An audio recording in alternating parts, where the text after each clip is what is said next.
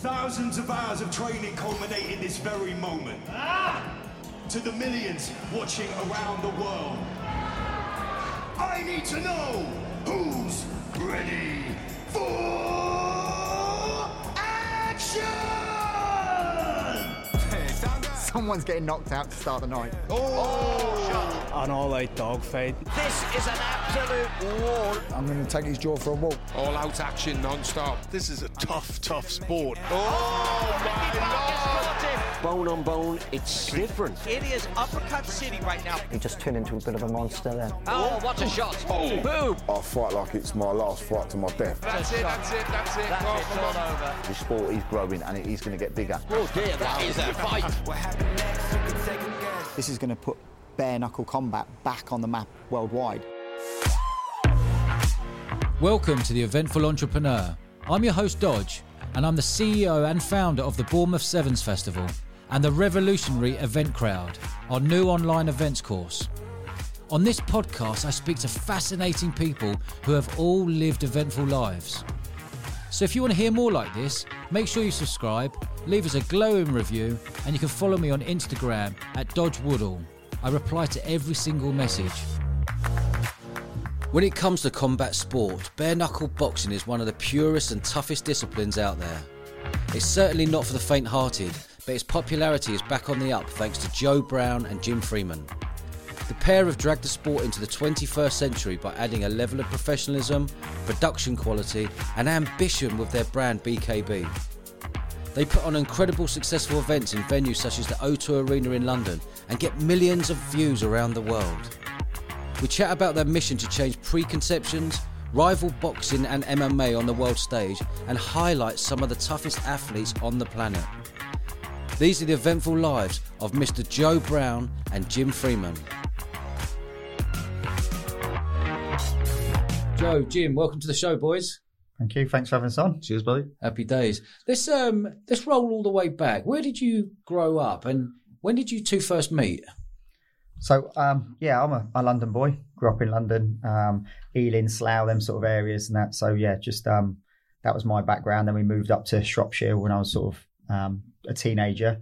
And then sort of been around a bit. We met at the BKB, one of the BKB shows. Oh, did you? Yeah. Quite funny. So bare knuckle boxing. Tell me. So you met at a show. Did you get your idea from being at someone else's show? I saw it on Facebook. That's how I come about it. I saw it on Facebook and I got chatting to the guy that was doing it at the time. He was doing it at Dave Courtney's garden, but of all places. Was he? Yeah, and I could see the roughness and the crowd was there. Yeah. But there was no razzmatazz. There was no class to it. Yeah. And I thought, if I could get a hold of this and do a little bit better, and then I generally thought, if we can get it to the O2, we've cracked it. Yeah. So what year did you get that idea?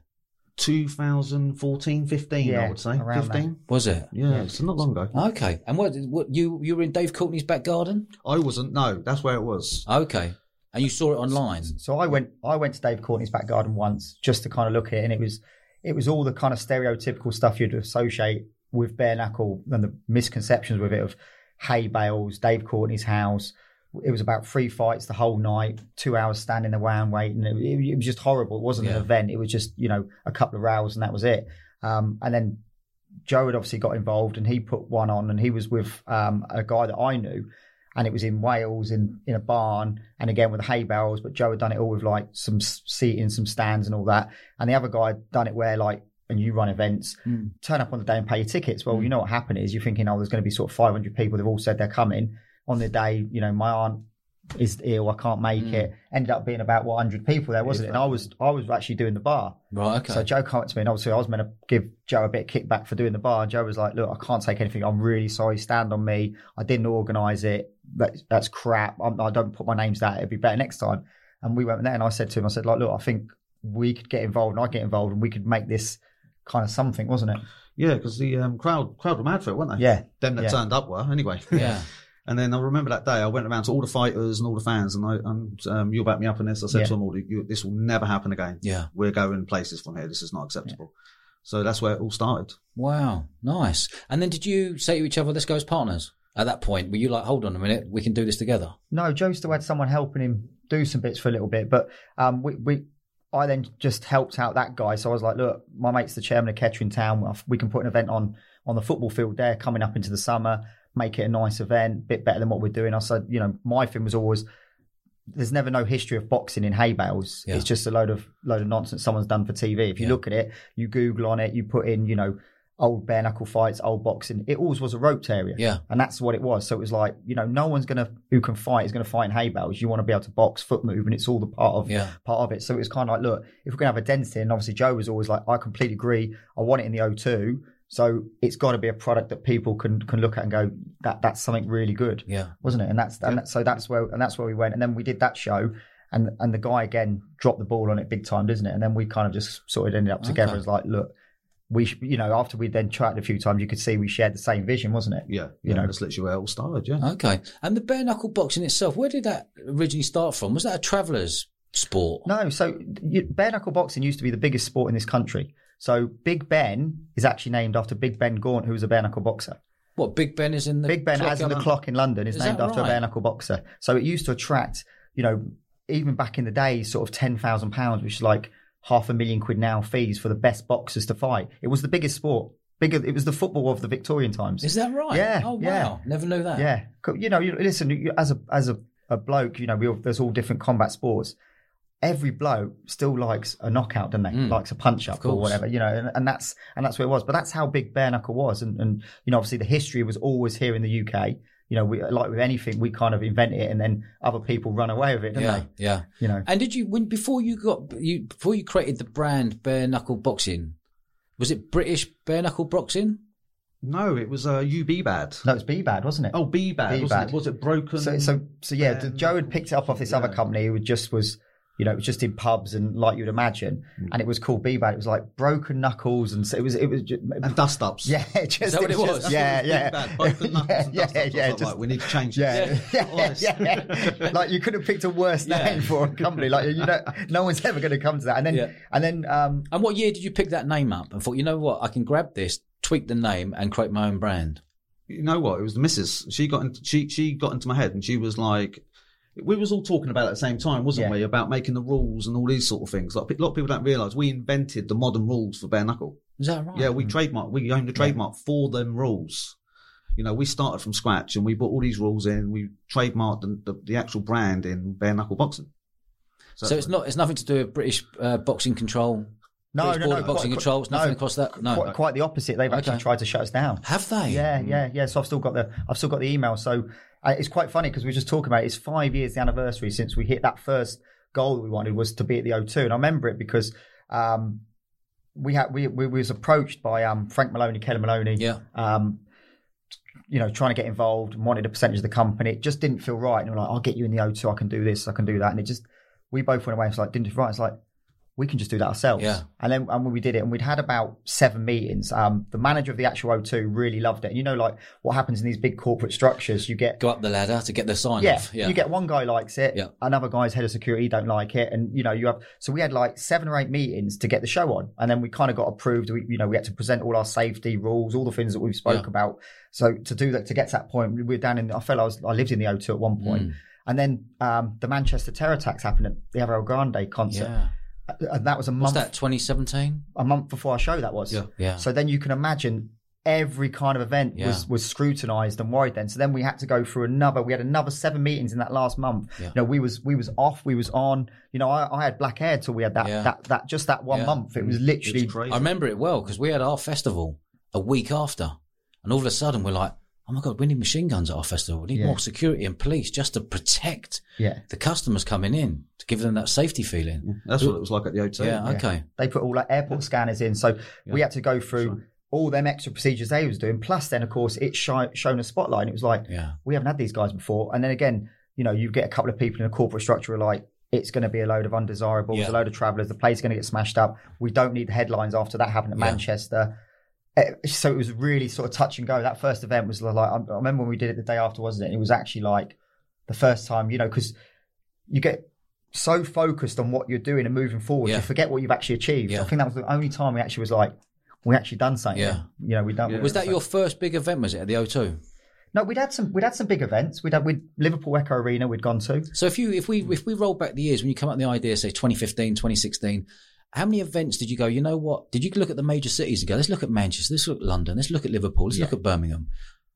Yeah, we did. Yeah, okay. Yeah. We touched all of them, really, didn't we? We did touch, and then we ended up in London 02.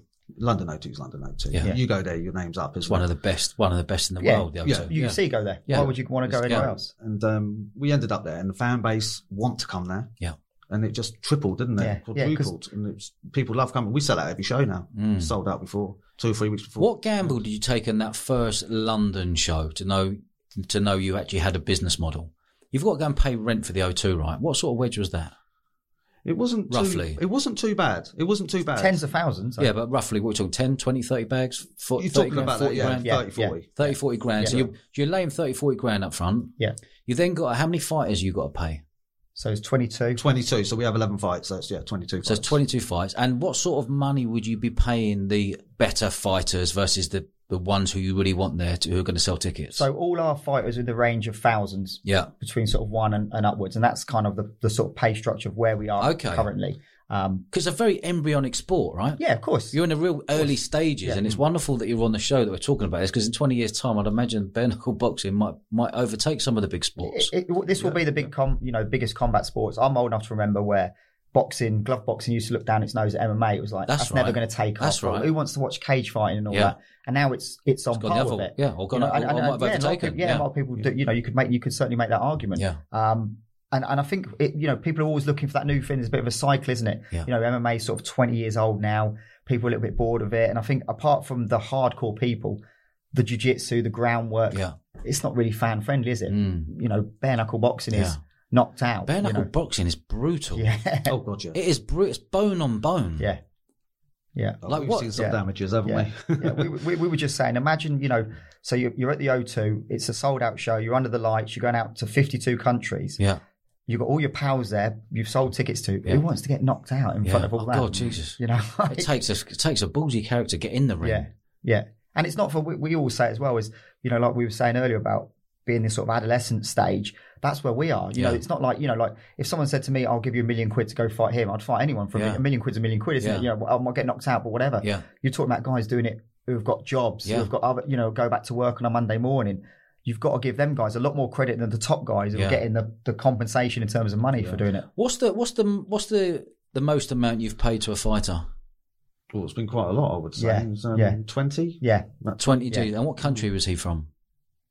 He was American. Yeah. Yeah, American guy, yeah. So who do you identify? Where are you finding these fighters? Obviously, where are the fighters come from? You're looking at Poland, you're looking at Ukraine, Russia, England. So obviously, 90% of our revenue. So we back in the old days, and we did shows in Nottingham, Coventry, Newcastle. We was at the Sky Dome, the ice rink in Coventry as well. We had Liverpool Echo Arena. We kind of went round. So you kind of predominantly looked like people that were local that were going to put some bums on seats and sell tickets. Put some bums on seats for you. And that's still very much where you have to be. But we're in a position where over the years, I counted out, we're just under 100 countries being represented in bare knuckle. Is that right? Yeah. So that you've paid. Yeah, that we've been over and fought for us. We've had, in the old days, people just message us. We've got a guy still with us now called Eric Olsen. His first fight, he was like, he's from New York, and he was like, I want to come and fight for you guys. This was when we was in like a wedding market in Nottingham. And I was like, look, we can't afford to pay you a flight tonight. He said, listen, man, you just give me whatever the local purse is and I'll pay myself to come over. Oh, wow. He said, I just want to come and do bare knuckle boxing, 7 years later. Yeah. And he's still with us. 7 years on. He's fighting in June. 2 weeks time. He's fighting a Polish guy. Love it. Yeah, just wanted like that challenge of doing something new and different. Where are you finding these fighters from? Is it word of mouth? The early, a lot of it is now. Now it is, but a lot of it back in the day was us trying to talk them into fighting, if that makes sense. Because a lot of them would be, oh no, I'm not going to do bare knuckle. Now people approach us. Yeah, I'm desperate to do bare knuckle, so that's great for us. Yeah, obviously, it's changed. You had a very small pool of fighters that were like the first guys, and it was very difficult to attract new people. Even now, so we still attract mainly fighters, obviously from other combat sports who are experienced. If I speak what other combat sports are coming over to bare knuckle boxing? All of them. What's MMA? Boxing? Yeah, absolutely all of them. So if I speak to an MMA fighter, there's probably about 80-90% chance they'll do it because they're used to sort of fighting in 4-ounce gloves. So going bare knuckle doesn't really frighten them. Kickboxers, they're all mental characters because Yeah. they're elbow and kickboxing, or they don't care, you know. What I mean? But your glove boxers, probably only about 25%. You know, we've had ex-world champions and world level boxers come to our show and be like, no, I'm not doing that. No, I'm not about that. Like, I wouldn't fancy going in there. It's funny because Frank Bruno, not people probably don't realise this, but he's the ambassador to our brand. Is he? Yeah. He's been with us, about 5 years? Yeah, I love Frank. Yeah. 7 years he's been with us. Yeah. National treasure, right? He is, man. yeah. The place just rises when he walks in. Bruno. But you want to see his face when he's watching. Yeah, he's sure. It's all over the place. I watched some clips this morning, lads, and I was the same. Yeah. I was watching it on my phone. I was like, oh, jeez. Yeah. These are tough men. Yeah, toughest of the tough. And we've got great medical in place. That's why we have to have. What's the difference between bare knuckle boxing and boxing? So apart from the obvious, the main rule sets changes. We do 2-minute rounds rather than 3-minute rounds. Okay. So it's fast and furious. Our point scoring is slightly different, where we try and actively encourage people to go for knockdowns and knockouts to make it a little bit more. You encourage people for knockdowns and not knockouts. Yeah. What's someone who's bashing you up? You're going, oh mate, don't knock him out. Just knock him down. I don't think he's thinking that. to go for both. Oh, but obviously, the crowd really, you know, a lot of people come to all our events and they really respect the fighters. And actually, you touched on a point that's a good point. Is you find, so if a guy because we do a standing 18 count rather than 8. Oh, it's a standing 18 count. Yeah, so it gives you a little bit of time if you're tough to just get to the end of the fight and really give it a go. And the crowd are really appreciative of it. So you'll get to about 12, 13. And like, come on. And he's like, right, I better get up now. I go again. Even if he's thinking to himself half and thinking, I don't want any of that. I wish it was 10. Yeah. Absolutely. We've had lots of that, haven't we? Yeah. We've had the early days.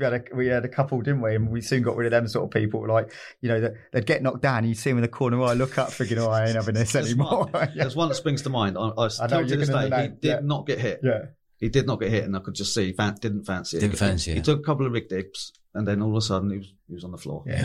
Does he? So when you're doing the purse bid, are you saying to the fighters, "This is what I've got. Do you fancy coming to fight? Yeah. I'll give you 10 grand, or I'll give you $1,000,000," and they'll just go, "Yes, I'm in," or "No, I'm not." They're all our fighters. So we sign them all exclusively for bare knuckle. What we allow them to do is they can dip in and out. So if they want to take a glove fight, if they want to do an MMA fight, they can do that. We just have their brand for the bare knuckle side of it. And as it's turned out, most of the lads have kind of then pushed away the other combat sports because for various reasons they love it. They can keep active enough. There's enough shows. But that's how we do it. So we do it a little bit like the UFC where we don't care who wins. So there's no home or away guys. You know, it's just the best guy wins on the night. And I think they give the best fights. It's like with all our guys, you know, in boxing, you know, you look at even the best cards, matchroom cards, you'll go, European bin man versus prospect. Yeah. He's going to win that. He's going to win that. And you know most of the card a lot of times. It's not often you get a really good card with us. They're all our lads. It's just the best lads. We sit on a Friday night, every Friday before the show, and we go, right, who do you think will win? And we guarantee you'll get at least 4 or 5 or 11 fights where we we just disagree on who's going to win. Really? And that's what that's you exciting. want. And we've matched them. Yeah. But that's exciting. Knowing going into a fight, watching a fight, knowing it's a 50-50, that's the most exciting part as a customer. And the customers appreciate it. You can tell that because the fan base has changed. Whereas before they would follow the fighter. Yeah. Now I would say possibly 50% even more follow the brand. Okay. So as soon as we announce a show, they're sold. Yeah. Brand is key. Businesses come and go, lads, as we know. But brands can stay for a long time. And that's our unique selling point is being have to have good fights. Yeah. That's what we want. We want everyone to come and go, it was a good night. You know, I enjoyed it. The fights were good.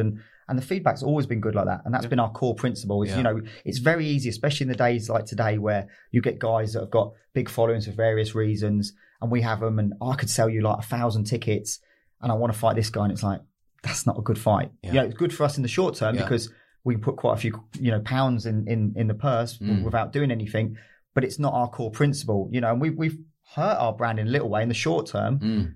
Managing it like that, isn't it? Yeah, you know, we had TikTokers and all that kind of stuff. Yeah, okay. I just want to have one, but it's got to be a guy and you're thinking, you know, want to fight him because you know you're going to beat him. Yeah. You know, and that's something. How does the business model work, lads? I've been in events 25 years. I know how my business model work on events. How does yours work? Is it exactly the same? Go and hire the venue, pay the fighters, take the door money.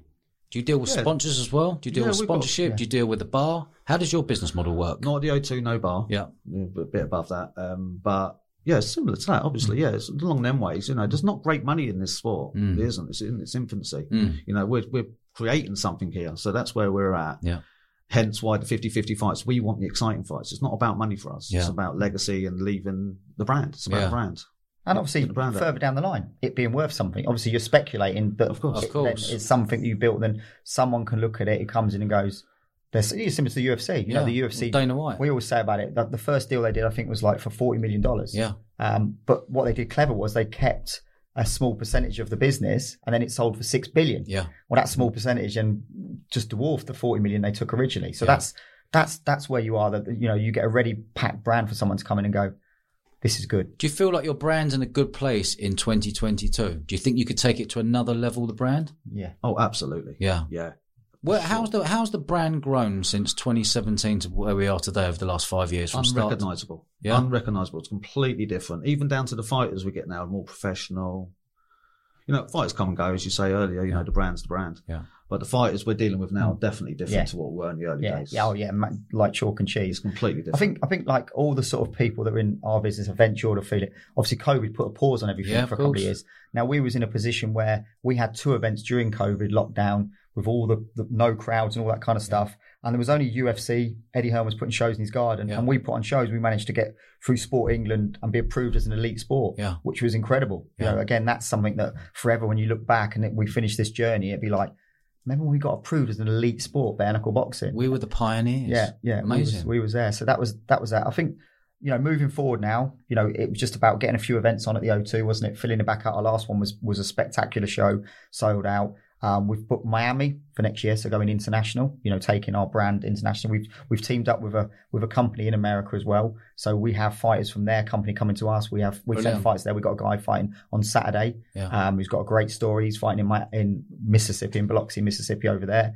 And then we've put together a perspective for Thailand as well. So I would imagine first quarter next year we'll have America and Thailand on the books. So if you're going to Thailand, are you paying for those fighters to fly out there and fight? So or do they pay for themselves? No, we'd pay for them. But what we'd probably do is have an undercard that would be local guys. Yeah. You know, and stuff. So again, we've got a couple of gyms over there. Yeah. To put some bums on seats. And then we'd fly over a few fighters and have a few sort of top fights, and you'd sort of do it like that. Because again, it's all just spreading the word and you know, growing at a sort of pace. So we mentioned Matchroom Sports there, Eddie and Barry. Eddie and Barry Hearn. Have you had a conversation with those lads? We haven't, but funny enough, they tried to stop the show, the first ever O2 show. Yeah. In what, 2017? 2017, yeah. They got the O2 got an email saying, if you put the BKB on, we'll look at our contract with you going forward. But luckily, strangely, Kenny stuck with us, didn't he? Yeah, the manager, because I think that, respect for him, you know, like with guys like that, it was like, it goes two ways. They either go, all right, stuff the BKB, they can get lost. Yeah. Or it's like, who are you to tell me? And I think it went a little bit like that. And then Roger Smith of the British Boxer Board of Control followed up with an email from him, because basically Matchroom had a show the same night in the main arena and we was in the small arena. Now I see. So it's the same night. Yeah. So Matchroom are thinking maybe the clientele coming to bare knuckle boxing might be different to boxing, but I would imagine it's pretty much the same, right? Well, we got a lot. Very similar, yeah. It's the same. We got a lot of press. Well, they only had about 6,000 in the main arena, and we filled out 2,500 in the small arena. Yeah. So obviously they looked at it. For me, it's a badge of honour, you know, because they looked at it and thought, hold on, what's all this about? How are they getting, you know, like... Did you read the email? Yeah. What did it say? Yeah. It just basically said it said it wasn't sanctioned by the British Boxing Board of Control. So when the O2, obviously, they brought it up to us, I was like, we don't want to be sanctioned by them. We're a completely different sport. Yeah. We're nothing to do with them. That's like, you know, it's completely irrelevant, you know. And so, and we just batted it back and went on. And lucky enough, like I said, the guy at the O2 really backed us, didn't he? That's what got us through, wasn't it? It was him being brave. He was being brave, to be fair. And he still says to this day, doesn't it? It's the best show he has on. Yeah. It does the best bar, best crowd. Yeah. No trouble with trouble. Because they rate you at the O2. So as a promoter, we're sort of like bronze up to platinum. We're a platinum promoter, which is basically on sort of any trouble, bar take-ins, what sort of crowd you get to. Yeah. And we're top. So basically, if say you wanted to book an event and you booked Saturday, June the 15th or whatever, and we wanted that night and you was a bronze promoter, we could go, we want that show, and we take that event off you. And that's the relationship we've now got at the O2. Yeah. You know, it's you know, they squeeze us in events. The prices come down loads for the thing. You know, we don't even, it's just so easy to put on a show now with them guys. Has bare knuckle boxing ever been illegal in the UK? I don't think it has it? No, it hasn't. It's never been illegal. People seem to think it has been, but no, it never was illegal. I think what happened is it went underground. That's right. People were having straighteners in car parks and stuff, weren't they? Yeah, and all this sort of stuff. And then I think that's what damaged the sport. Yeah. See, on the face of it, when you think about it, so obviously it was bare knuckle boxing, and someone was like, let's put padded gloves on, because it protects the fighters. Yeah. And you think to yourself, yeah, it makes sense. And until you start breaking it down and going, okay, because we've all seen it, you've seen boxing fights. They have a 12-round fight, 36 minutes. They sit on the ring apron, do their interview, and they go in there and they get a brain bleed and they die. Yeah. Because it's the repetition of the blows on the head that does it. Your face, if anyone has a bare knuckle fight, your features in your face, the bleeding and all that will give up long before you get the brain damage, which is why it's the unseen injuries that are the biggest danger in boxing. And then you don't have that in bare knuckle because the fight stopped before it. So it's actually safer. You know, we've commissioned doctors for reports. There's independent doctors who've done reports to actually say that. Obviously, you know, most doctors will put the balance in and go, look, there is no safe combat sport. No, of course. You know, of course, and you know, that's a sensible sort of, you know, mantra to have. But for bare knuckle, if you actually start thinking about it, you think it actually makes sense. You know, you're going to get a cut, or you're going to give up, or you're going to, before you get that kind of that sort of, you know, softened repetition of blows where it's blown. And you know, you've met ex-boxers and stuff. A lot of them, you know, they're like, because it's just all the rounds of sparring and the fights. That's right. It's kind of horrible. So these actual fighters, then they've got daytime jobs. Some have. Some do it professional now. Yeah, there's some a few, of them got big sponsors and what have you now. So how do you at such an embryonic stage of this sport, how do you get these amateurs turned into full-on professional fighters? It comes down to money, right? A lot of it's money, but a lot of we're getting out there now. We've got a big social media following, haven't we? We get millions of hits now. You know, we're at that stage. So I think they want a bit of that as well. So that helps. It shines. Certainly helps. And they want to look good, obviously, on the TV and what have you. So we're helping each other. So this massive growth that you've had on social media and views and hits, because people are loving to watch in the MMA, loving to watch the bare knuckle boxing and the boxing. How quickly has this grown on socials? And views and YouTube's. You're more it's still growing. Yeah. So, you know, again, a lot of it with the views these days, sometimes it can be the stupid stuff that you get the most views. Yeah. You know, we had it where RF Barrington, rest in peace, he picked one of the fighters up when he was breaking him up and just hoiked him over his shoulder. And it kind of just went viral. Is that One-Eyed Baz? Yeah, One-Eyed Baz, what a legend. Yeah. He was our ref for years. He was he? Yeah. He was with us for years. Oh, bless his soul, man. So, obviously it was his funeral last week, and Tom Ross, our head of media, did a speech for BKB. Oh, really? So, yeah, because he kind of like, his wife said to us that, you know, he's got his bare knuckle family, his football family, and his personal family, and she wanted one of each to speak and stuff. So, so it was an important part of his life, and we were glad to be sort of part of it. You know, sad what happened, but but back to the thing, there was that clip kind of went viral. So sometimes it's the kind of the silly stuff that people look at. But I think what I try and judge it on is the core fights, how many people are watching the core fights regularly and stuff, and that's where you kind of, you know, look at it. Everyone loves to see a knockout. Yeah. Oh, yes. And everyone loves to see a heavyweight knockout. Yeah. How big are the heavyweights in your division, in your sport? They're big, but I'm the same with glove boxing. I like to see a heavyweight knockout. Yeah, same. But in bare knuckle, it doesn't matter. It makes no difference. Yeah. It makes no difference, does it? A knockout's a knockout. It's so exciting. Yeah. The small lads, it's like, ooh, you know, it's game's over. We've got so some exciting that they like been folded like a deck chair. Yeah. And it's like, you know, you feel sorry for the lads because again, it's difficult for us because, you know, like if we were just boxing glove promoters, you could really back your boy as it were.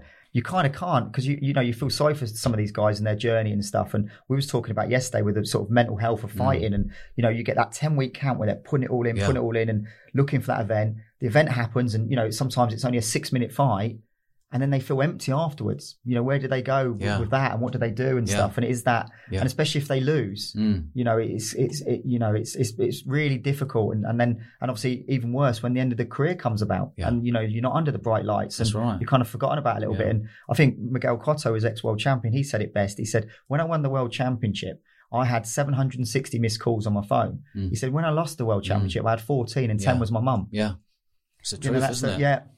That's why you can see people going off the rails. Yeah. Booze, drugs, everything else going with it. Yeah, dealing with your own mind.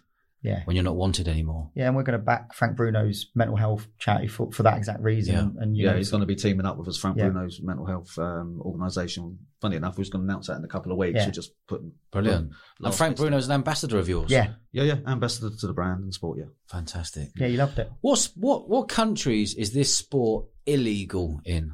Well, it's not actually legal in many really countries, in truth. Let's go the other way then. What countries is it legal in? Well, really, it's only mainly the UK. So even in America where they do it, it's only legal in certain states. Is that right? Because you got state by state law. If you look at MMA, that only got legal in France in a couple of years ago. Yeah. You know, New York only made MMA legal 4 or 5 years ago. You know, so again, because it's state law, it's like having to deal with individual countries.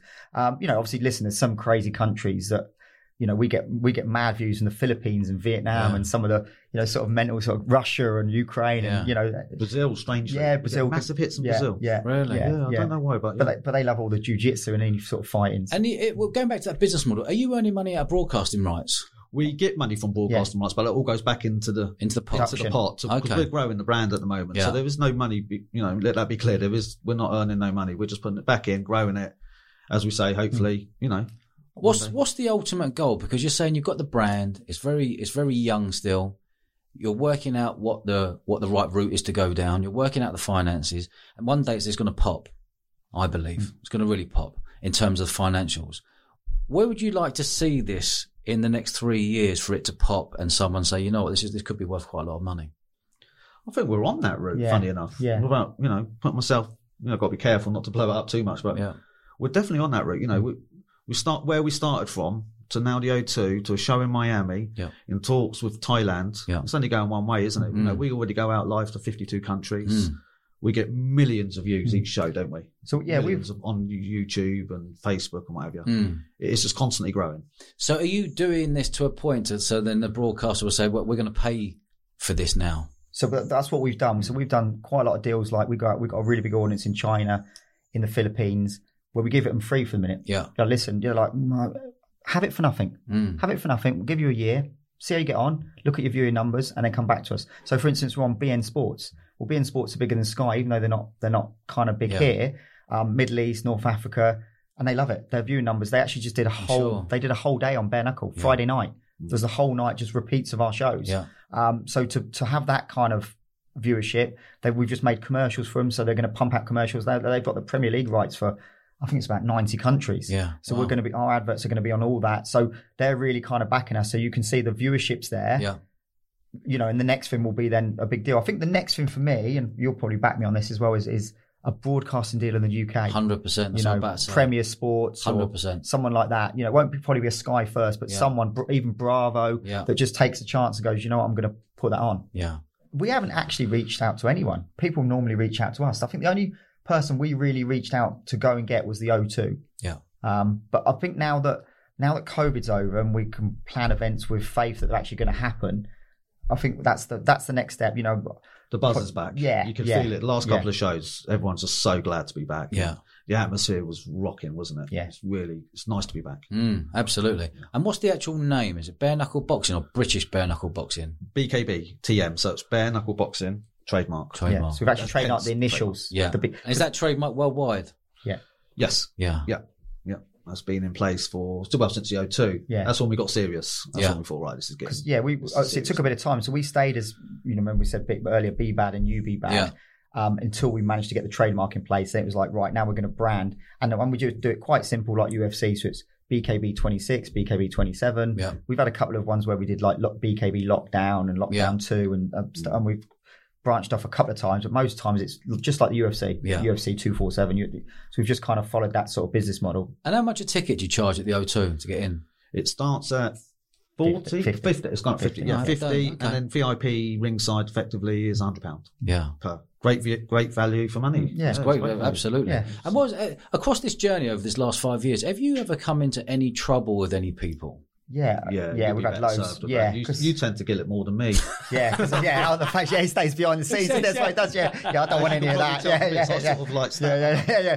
Play it cool, Rod. Yeah. Gets a death threat. I'm sure you need to speak to Jim. It's not me. I don't know anything about it. Yeah. I'm the one that goes, don't speak English. Yeah. No, obviously, like we said before, so obviously, they decided in sort of the turn of the century to put gloves on and take the sport that way. And then it carried on with sort of travellers and fair dues and gangsters and that kind of stuff. So when we got hold of it and took it away from that, obviously there was, sort of animosity and stuff. And, we've had death threats. I've had people turn up at my door, the police turn up with my missus and say, we've had a credible death threat. We're going to sit outside for the evening and stuff. And most of the stuff is nonsense online, and you can take it with a pinch of salt.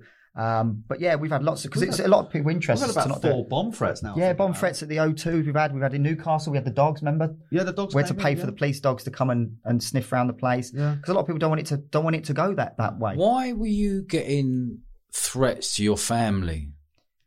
I think because people didn't want to, they didn't want it changing. They wanted to stay kind of underground and sort of, fair play fights. And, if you go onto sort of YouTube stuff, some of the Traveller Fair Play fights have got millions and millions of views. They make documentaries. Yeah. They had all these sort of things, your Joe Joyces and, all that sort of things of people are familiar because they got fame out there. Well, if we're doing it in the O2, people are not going to be watching that. They're going to be watching in the O2. You're right. Okay. So it's in people's interest and naughty people for it not to happen.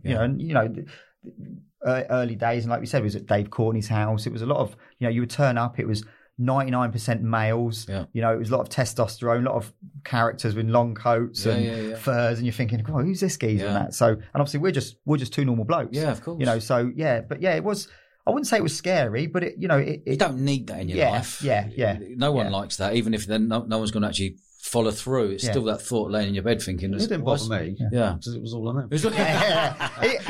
He kept giving him my address. Yeah. I think you got the wrong geezer. This is the address you need. Yeah. So what's the next big steps, lads? On your view right now, we're sitting here, 2022, mid 2022. What's the ultimate? If you could wave a magic wand, what would it be right now? We are ready for a TV deal. Yeah, Sky. We're ready for Sky. We really are ready for Sky. Sky needs to be coming knocking in now, or BT Sports, one of them two. Even Premier Sports, Free Sports, any of the one that's on the sort of Sky platform that more people can see it in this country, because we get, our live audience, in China, we had like 3 million watch it last time. Which when you think about it, like 3 million people watched the live show just in China. Yeah. But in this country, we're on a pay-per-view platform. We're on Fight TV, which is, it's the biggest pay-per-view fight station in the world, but it's still pay-per-view. I'd like to get it off pay-per-view, get it on a British station for free and see more people. And then all of a sudden, I think then, boom, it just go absolutely, The production's good. We invest heavily. I was just about to say, how good is the production? Is it the same level as Eddie Hearn does? It's good. I would say it's broadcast quality, but it's probably not quite as good as your Matchrooms and stuff. Yeah, it's not. To be realistic, I'd say about 80% there. Yeah. So when you look at that business model, and me looking in from being in this world, would it not be best to get a partner on board who lives and breathes it? Someone like Eddie who takes a percentage of your company and go, you know what, we can do this together as a team. I don't know what they would bring. If they brought in Sky or something, contacts, sponsors. TV, broadcasting. If they could bring that into us, then obviously there's a conversation to be had. Social media, they could bring ridiculous amounts. Yeah, I suppose. Yeah. But it's there. Yeah, it's there, I suppose. But it's something we've always just done it ourselves, haven't we? We live and breathe it, even though we're not doing it. To get to that next level, takes it to the next level. Yeah, I would be looking at that straight away. At least having conversations. What does this look like? What is this interest you? Go to the big guns and just see what it looks like. They might go, no, it's not for me, not for me. But you might get 1% idea out of one meeting. Well, we actually did a sizzle for the company. What's a sizzle? Just so what's the company about? Okay. So if you come in looking and you would know what's bare knuckle. What does bare knuckle mean? Yeah. So just a little. If I can watch something for 2-3 minutes, what is it? What is bare knuckle? And we just did that. I'll send it to you in a minute as well, and you can have a little look yourself. If you were to explain to the listener now what is bare knuckle and what is the business model, what would you say? It's the best nights on combat sports, I'd say. If you like combat sports, come. If you don't like combat sports, don't come. Yeah. You're not going to like any of them. But if you like any combat sports, come and watch a bare knuckle show. Give it a go, honestly. Yeah. Or watch it before you come and have a look. It's amazing. It really is. Wow. Brilliant concept, lads. I totally get it. I'm intrigued to see where this journey can go. I'm really intrigued on how much a fighter gets and when you can get that fighter to be a professional bare knuckle fighter the whole year that is sustainable for him to feed his family. Yeah. You have got to remember as well, along them lines is, there's UFC fighters who work other jobs. Yeah. There's matchroom people. There's people who fought for world championships who go and back on the tools next week. Matchroom, and then on the Monday went to work. There's been a load. I'd probably say you'll be surprised who's actually a full-time athlete. Yeah. I bet you 95% of professional fighters work a job as well. Yeah. Interesting. It's really, really interesting. Tell me about the bomb threat. Yeah. It was weird, wasn't it? It just come out of the blue. Yeah. It was, So we had a show in Newcastle. It was Newcastle, and they so we'd had the meeting in the venue. We were due to in the way, and they're like, "We've had a credible threat of a bomb here. Like, what can we do?" Because obviously this is the day of the show. On the day, so we're thinking like, right, okay, what can we do to keep the show on? And it's this, that, and the other. The police then going away, coming back. I was like, have you got any bomb dogs? We're happy to pay it, to finance it. Tell her what it costs anyway. So lucky enough, the first guy we got was a bit of an idiot, and I think he was happy the event wasn't going to happen. Yeah. We managed then to get an inspector who was kind of very nice guy, approachable, understood what we was doing, understood what it meant for the fighters if the show had to be pulled on the day, who then arranged a dog team to come down and search the premise. So we had to get everyone out, sniffer dogs all round. But they said it was credible. We've had lots of, I think almost every show. Someone phones up with some nonsense. First though too, there was a terrorist. Yeah. One of the fighters was Al Qaeda. They photoshopped his face onto an Al Qaeda. Yeah. And they said he's Al Qaeda. So it was obviously when all the ISIS was going on. And then they took that as a real photo. I was like, it's clearly Photoshopped. Yeah. Look at his hands. I know. I was like, and they were like, oh yeah. It was honestly that crazy. They thought they gave it away. Yeah. They thought it was Abu Hans or someone who was fighting for us. It was like, so it was just, then that period sort of 2016 to 2018 was always difficult. Just right up until the event started, you didn't know what was going to happen. It's important though. We always said this, to get through that. Yeah. And we don't get nothing now. Yeah. And they know they've got nowhere to go with it. So we always said at the time. Have you got any competitors? Not in the UK. What happened to that brand? What about the brand you spoke about before? Before you took it over and you said, right, did you take that brand on and change the name? Yeah. Okay. And why did you take that brand on, and how much did you pay for that brand? I kid you not, I think it was about £100 I gave him. Okay. Yeah, genuinely, I gave him about £100. Yeah. The guy he wasn't that interested, to be fair. And all I did was just take the fan base on Facebook page. Literally. Okay. Then I changed the name, moved it across. The rest is history. That might be the best £100 anyone in sport has ever spent. It might have even been 50 quid now, think about it. But it was either 50 or 100 quid. I can't remember whatever that number is. Red ones I gave him, but it wasn't many. There's a couple of companies in America, like I said earlier, we've teamed up with. Yeah. The problem we have in the UK is there's people who do it, but they don't do it to a professional standard. Okay. And the problem is, we were talking about it earlier, and we said actually about yourself, a festival.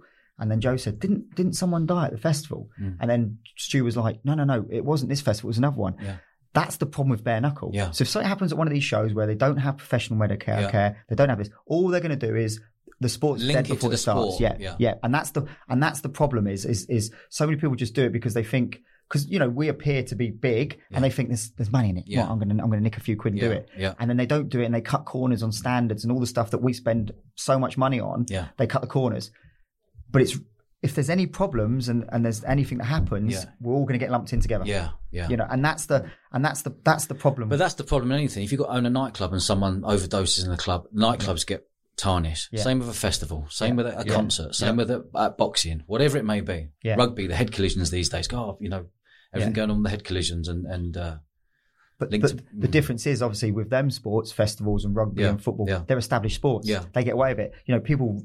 Not regularly, but reasonably regularly die in glove boxing. But glove boxing can still happen. I think it's about 50 people a year across the world dying from professional glove boxing. So, but because it's established, I think if bare knuckle did it, it could just destroy the whole thing before it goes up. What celebrities have you had at your fights before? Oh God, for me, football mad, Joey Cole. Joey Cole, West Ham legend. Oh, legend through and through. Yeah. It was funny because Frank Bruno was there and Joey Cole was there, and there was a big queue to get pictures with Frank. Can you remember? Yeah. And I just walked straight up to Joey. I got about 6 pictures. Quality.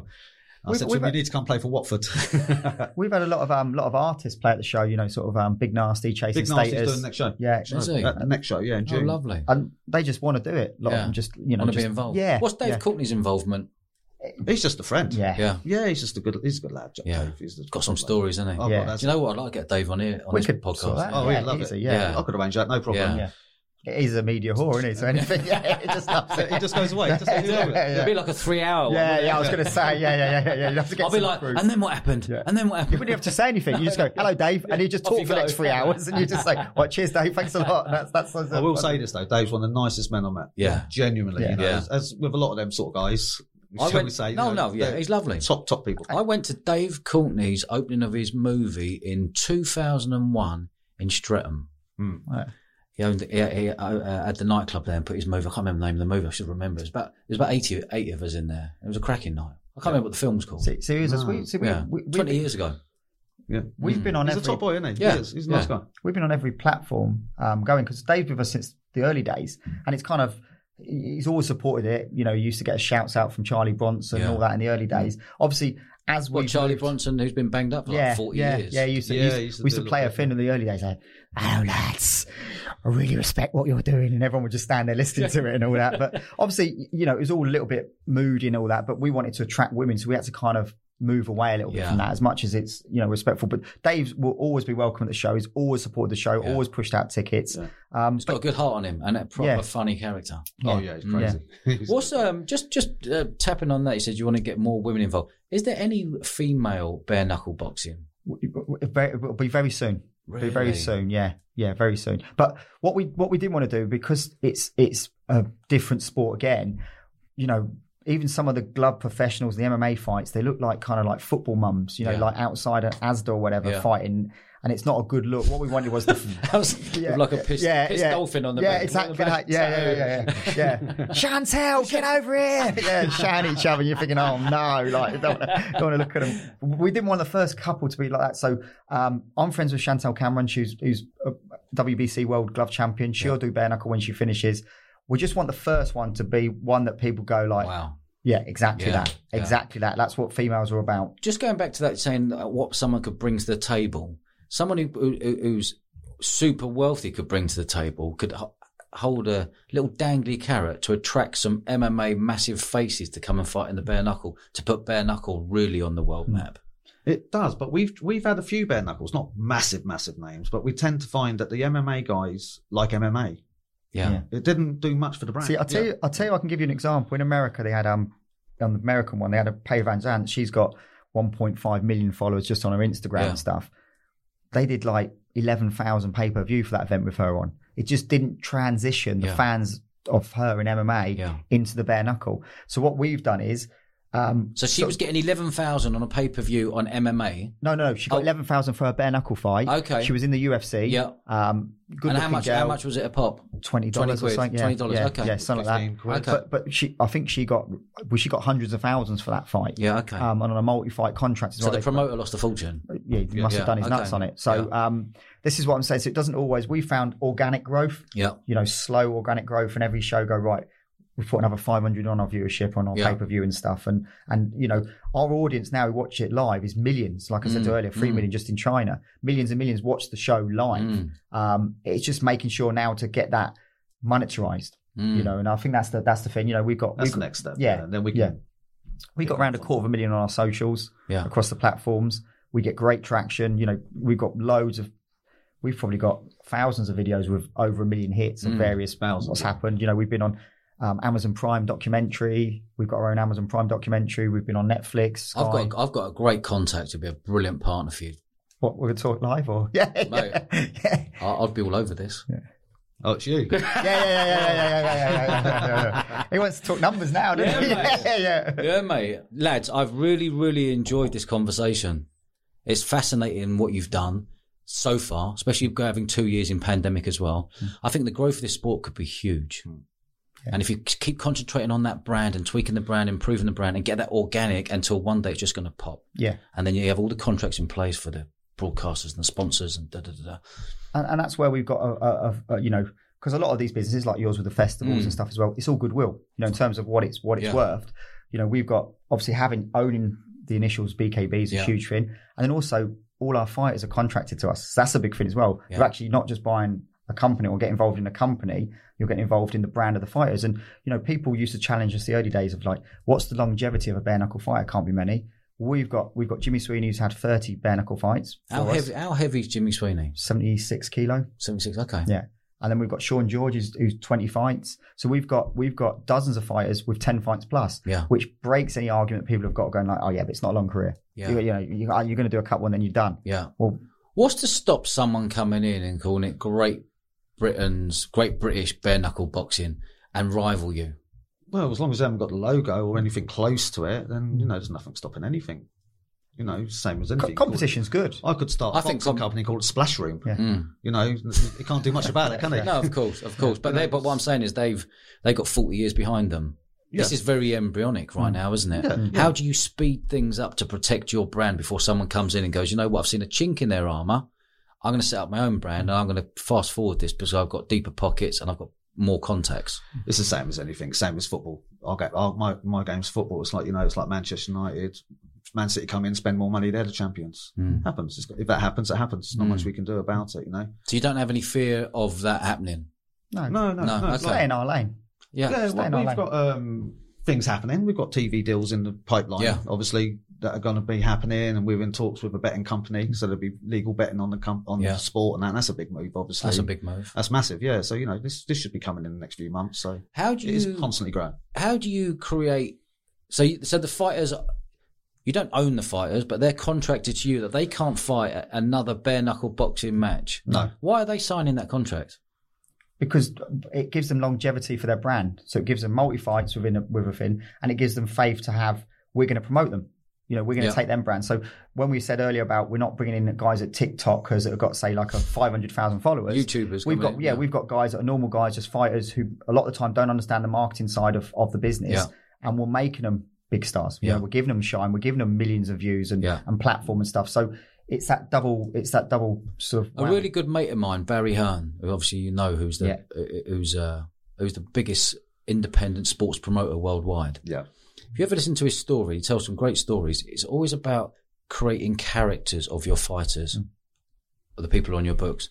Are you creating characters of any of your fighters? Massively. Massive, yeah. We've got a few, haven't we? Yeah. We definitely got a few of them, but they might be characters. But are you creating a character around them? We don't. Whether it's a name, whether it's something linked. Everyone's got. See, the thing is, fighters don't realise a lot of the time their story. You know, we got a guy called Ryan Barrett, and I was talking to him exactly about it. So he's ex-Royal Marine Commando, which is self-is cool. He's got a colostomy bag. Yeah. He fights with a colostomy bag. Yeah. And I was like, Ryan, that's what you need to get out there. So you need to be speaking to people. That's your story. Yeah. So people can buy into that and go like, hold on, what? You fight bare knuckle. Yeah. You know, you've got a bag. You was in the Marines. Yeah. That's your story. And everyone's got a different one. We've got other guys like, for instance, I said earlier, Sean George, one of the most experienced bare knuckle fighters. His story is just the fact is he's a family guy who works on the tools, who gets up at 4:00 in the morning to go running. He finishes at 6:00, who then goes and does his session at 6, 7 o'clock, then goes back and has dinner with his kids and puts them to bed, and then does it again. Yeah. You know, and then anyone who does that, you know, who works, of course, normal jobs, massive are looking at it thinking, look what that guy's doing. Yeah. Look what that guy's doing. And then, because people only see that 10 minutes they're fighting, they don't see the journey behind it. So yeah, I think we're pretty good at building that, and we've got faith in building that story of the people because we've got longevity with them. So it kind of gives it a promoter. Whereas a promoter sometimes, like if you bring a guy in for one fight, you just care about that one fight and then it's done. See you later. Thank you very much. Gents, fantastic story. Brilliant story. I wish you all the best moving forwards on this. Where can people find you? So if you can find our website, so BKB World, you can find that. All the socials, BKBTM. We're on every kind of platform, TikTok, Instagram, Twitter, Facebook. They're all active. All our fights are on YouTube as well. There's plenty of fights on there to have a look at. Just one on the top of my head, if you've put in Canelli versus Franco into YouTube, have a look at that one. It's our first 7-round fight. 7 rounds? Yeah, and they just went toe to toe for 7 rounds. No one got dropped. It just literally was an absolute war. And you're looking at it, you're thinking like, how's he still standing? Yeah. So that's a good one to have a look at. Okay, so they can find you on there. But the other thing is as well, is when you said about journeys that we just haven't touched on quickly, is we have people from all different walks of life. Yeah. So it's not just, your stereotypical, the local pub bully. It's quite the opposite. Yeah. Most of these guys are really softly spoken, quiet. Yeah. We got a Scottish guy, I always give us the best example, Tony Lafferty, ginger hair, big thick glasses. If you see him in a booze, you'd be like, go away, Specky, get out of here. And he's one of the toughest geezers you've ever seen. He's like, like in Scotland, they're made from granite. Yeah. Mate, but if you saw him, you'd be like, he ain't no fighter. What are you talking about? Such a nice guy. Down to earth. Isn't that lovely when you're how humble and beautiful they are outside the ring and they can just flip the switch? Yeah. Give me one fighter who you think he could take on anyone in the UK. One of our fighters. One of your fighters who's the toughest, biggest man, heavyweight, who would take on anyone in the UK. Well, all our fighters actually, that's the beauty of it, is we've actually lost people that were world champions before because they wouldn't fight certain people. Because fighters as well, fighters will go, I'll fight any man born from his mother. It's absolute nonsense. 80%, 90% of fighters, actually, that's not true. You know, and then what they do is they go, if the money's right. Well, what we said earlier, I'd fight anyone if the money's right. It means that means nothing. Doesn't mean it's tough. Everyone's got a price. Yeah. I might give you a price. You go, I'm not worth that. I'm worth more than that. Yeah. Okay. And that's it. But so we've got lads who literally, you know, like for instance, I said again, Sean, I'll bring Sean up. Sean George won his world title. He then went up a weight to fight Jimmy Sweeney, who were the best two fighters in the what weight did he go to? So he was at 73 and he went up to 76 to fight, to try and be a double world champion. Yeah, okay. That would never happen in glove boxing. He'd have had another couple of fights or ducked a couple of people. And like I said, we've had guys who won world championships and it's like, right, you know, that's your next fight. Oh no, I'm not sure about that one. And leave then. Yeah. Go then. Yeah. We're not interested. When I think about bare knuckle boxing, I just think like Roy Shaw. Yeah, Lenny McLean. Roy Shaw, and there's a load of them. Yeah. Name me one fighter, heavyweight, who you think he would take on anyone in the UK. Well, the heavyweights, we've actually got the just title. One name. I just want one name. You go, you know what? Jesus Christ, I'd hate to go against him. I'm going to go Dan Podmore. We've got our heavyweights fighting for the world title this show coming up. At the O2? At the O2, yeah. And where's Dan Podmore from? He's from Birmingham. Is he? Yeah. And then he's how big? So he's about 17 stone, 6'2", something like that. So he's quite a small heavy in terms, but we actually fight in a 16-foot ring. Yeah. So it's a lot smaller than the ring. So them big heavyweights, if they stand in the centre of the ring, they can take 2 steps either way and on the ropes. Okay. So there's nowhere to hide. There's no like, it's not like some big 24-foot ring and you can move about. It's you're there in someone's face. It's a 14-foot ring. Yeah. Wow. I have to give you 2, but he's not heavyweights. I'm going to say Dan Chapman. Yeah, Dan Chapman. Where's he from? Wales. Yeah. Absolutely. How heavy? Amazing. 69 kilos. 69, okay. So small lad. And then Barry Jones. Yeah. Yeah, they're probably the best two. So he's 70, Barry 76? Yeah, he's fought everywhere from 73 up to 80. He's unbeaten. The Welsh are actually as well more represented than anywhere in terms of the population. Yeah, the Welsh, there's nearly as many Welsh fighters as we've got English fighters, and you think the population is a lot smaller. But Wales, 3 million? Yeah. But England, 66 but million? I think I read somewhere that tough boys, aren't they? You figure the world champions come from that small little area in South Wales, because they all come from that area in South Wales. There's not Swansea, many from North. Cardiff. Yeah, all that, the valleys, the Rondas, all them sort of places. They're tough people down there. You know, we've had so many Welsh fighters, but then we've only had 2 Scottish lads. Interesting. Yeah, that's really interesting. That'd be great to put Wales on the map because I don't think many people would know that. Yeah, go on, Wales. Yeah, I'm married in Wales. My missus is Welsh. Yeah, they're a different breed. It's in the water, definitely. Yeah, definitely. Gentlemen, absolutely loved it. I really appreciate you taking the time and coming to the studio and having a really nice conversation. Thanks for having us on. Cheers, buddy. Wicked. Top man.